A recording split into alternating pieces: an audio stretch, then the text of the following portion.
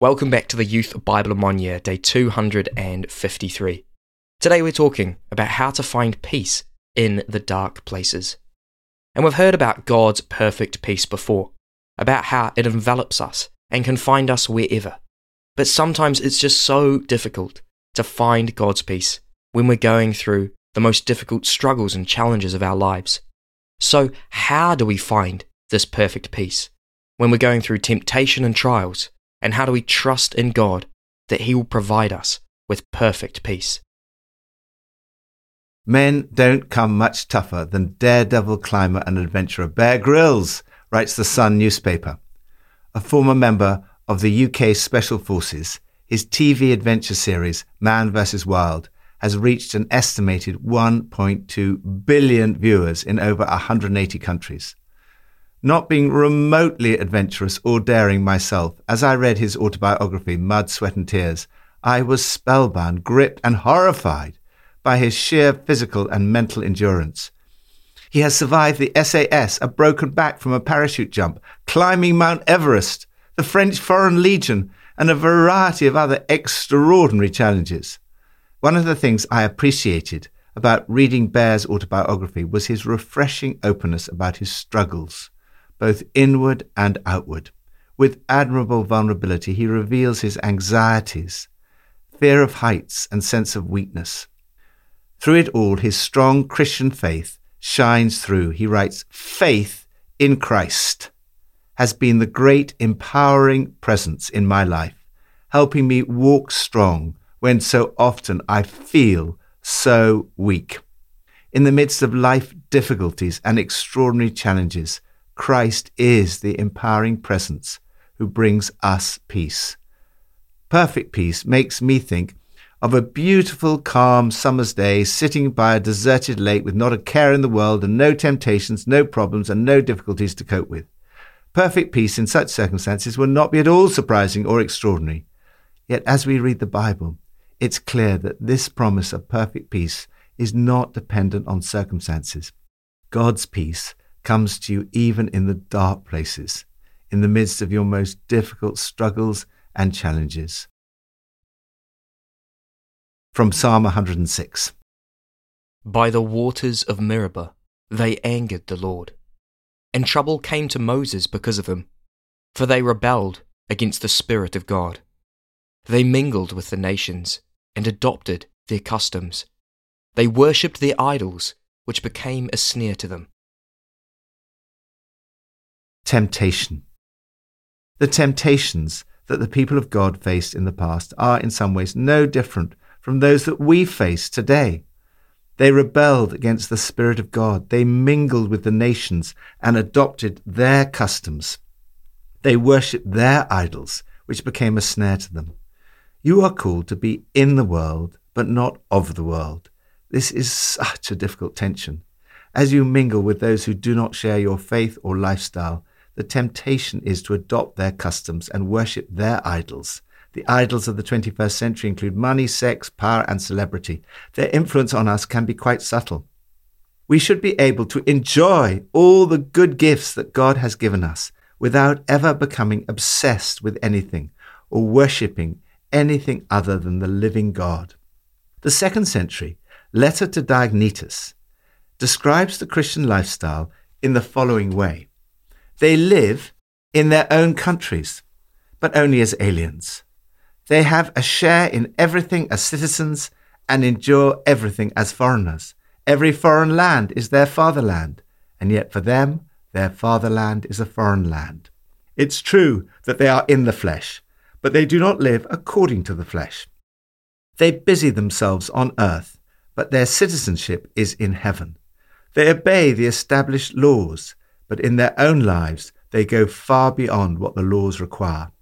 They're poor and yet make many rich. Christians dwell in the world, but are not of the world.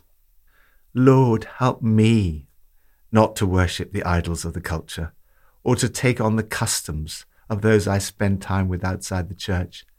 Help me to resist these temptations and experience your perfect peace.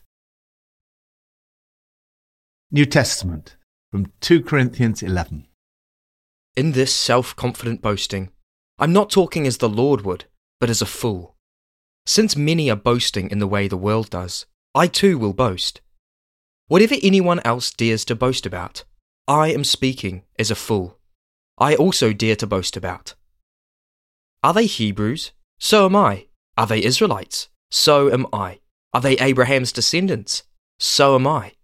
Are they servants of Christ? I am out of my mind to talk like this. I am more. I have worked much harder, been in prison more frequently, been flogged more severely, and been exposed to death again and again. I have laboured and toiled, and have often gone without sleep. I have known hunger and thirst, and have often gone without food. I have been cold and naked. If I must boast, I will boast of the things that show my weakness. Trials. Paul's opponents have fallen into the very trap warned against in Psalm 106. They have adopted the customs of the world around them and worshipped its idols. They're boasting in a way the world does. They've boasted of their achievements. They've wallowed in a culture of fame, success, and showy rhetoric. Their boasting forces Paul into a different kind of boasting. They, like the world, were boasting about their strengths. Paul says that if he must boast, he will boast of the things that show his weakness. He lists some of the things that he's been through. It's not the usual things about which most people would boast. Rather, they are almost entirely a list of things that most people would be ashamed even to mention, let alone celebrate. They include often being in prison, being flogged 5 times with the Jews' 39 lashes, beaten by Roman rods 3 times, stoned with rocks once, shipwrecked, exposed to many dangers, hungry and thirsty, cold and naked. The list culminates with what might appear to be a rather shameful escape from an arrest. In addition to all this, Paul lists his hard work, his travels. I've laboured and toiled and often gone without sleep. The daily pressure of his concern, anxiety for all the churches, and the pain he experiences when Christians are led into sin. He had plenty of anxiety, stress, and challenges in his life. Yet in spite of all this, Paul often spoke about the peace of God that he experienced and prayed for others to experience. God's perfect peace does not mean that there are no trials to face. What is extraordinary about his peace is that it is promised in spite of the trials. I cannot begin to imagine how it's possible to experience perfect peace in prison, being flogged, shipwrecked, constantly in danger, and much more besides. Yet this is what the Apostle Paul seems to have experienced. He writes, "Do not be anxious about anything, but in everything by prayer and petition with thanksgiving, present your requests to God, and the peace of God, that is perfect peace, which transcends all understanding, will guard your hearts and your minds in Christ Jesus." As E.H. Bickersteth wrote, "Peace, perfect peace, in this dark world of sin, the blood of Jesus whispers peace within." Lord, help us in our trials, criticism, bereavement, temptations, sicknesses, and concern for all the churches. Even in the dark places, help me to live in such a way as to know your perfect peace. Old Testament, from Isaiah 24 to 26. On this mountain, the Lord Almighty will prepare a feast of rich food for all peoples. He will swallow up death forever. The sovereign Lord will wipe away the tears from all faces. He will remove his people's disgrace from all the earth. The Lord has spoken. You will keep in perfect peace those whose minds are steadfast, because they trust in you. Trust in the Lord forever. For the Lord himself, is the rock eternal. Trust. Isaiah writes, "You will keep in perfect peace those whose minds are steadfast, whose mind is stayed on you, because they trust in you. Trust in the Lord forever, for the Lord is the rock eternal. This is the secret of perfect peace. It comes from trust in the Lord, in spite of the trials and temptations. We trusted in him, and he saved us. When we think too much about tomorrow, the problems, challenges, and responsibility we're going to face, we can easily become worried and anxious. Yet in all the trials and temptations of life, God promises to keep you in perfect peace if you turn your thoughts to God and keep your mind stayed on him, trusting in him. In today's reading, Isaiah seems to be foreseeing the end of the world. There's going to be a devastating judgment.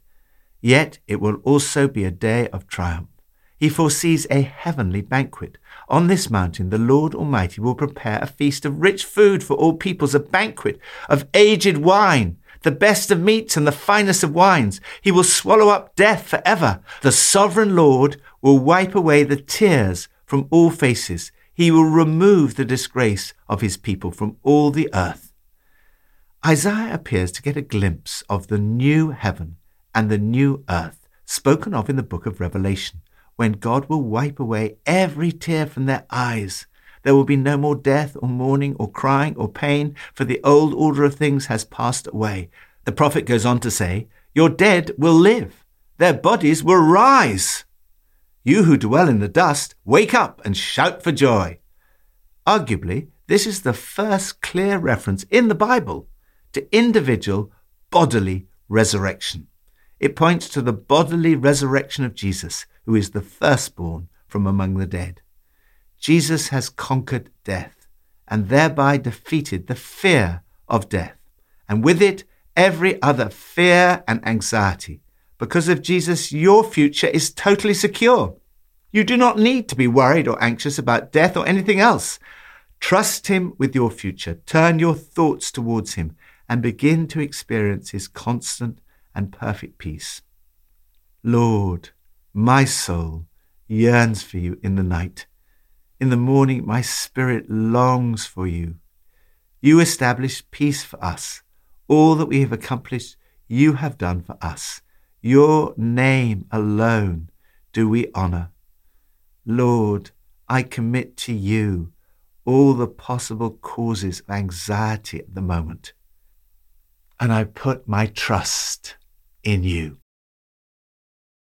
Pippa adds, Isaiah 26 verse 3 says, you will keep in perfect peace those whose minds are steadfast because they trust in you. There is so much that I could worry about. I'm going to make a list of the first things that come to mind and then give them over to God and try and bask in that perfect peace.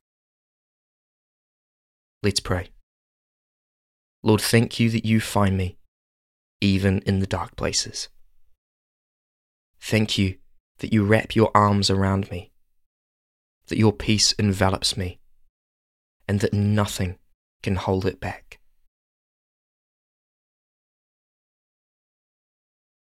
Lord, I'm sorry for where I haven't trusted in your peace, for where I've given in to temptations, and where I haven't asked for your help in trials. Lord, I ask you today to fill me with your Holy Spirit.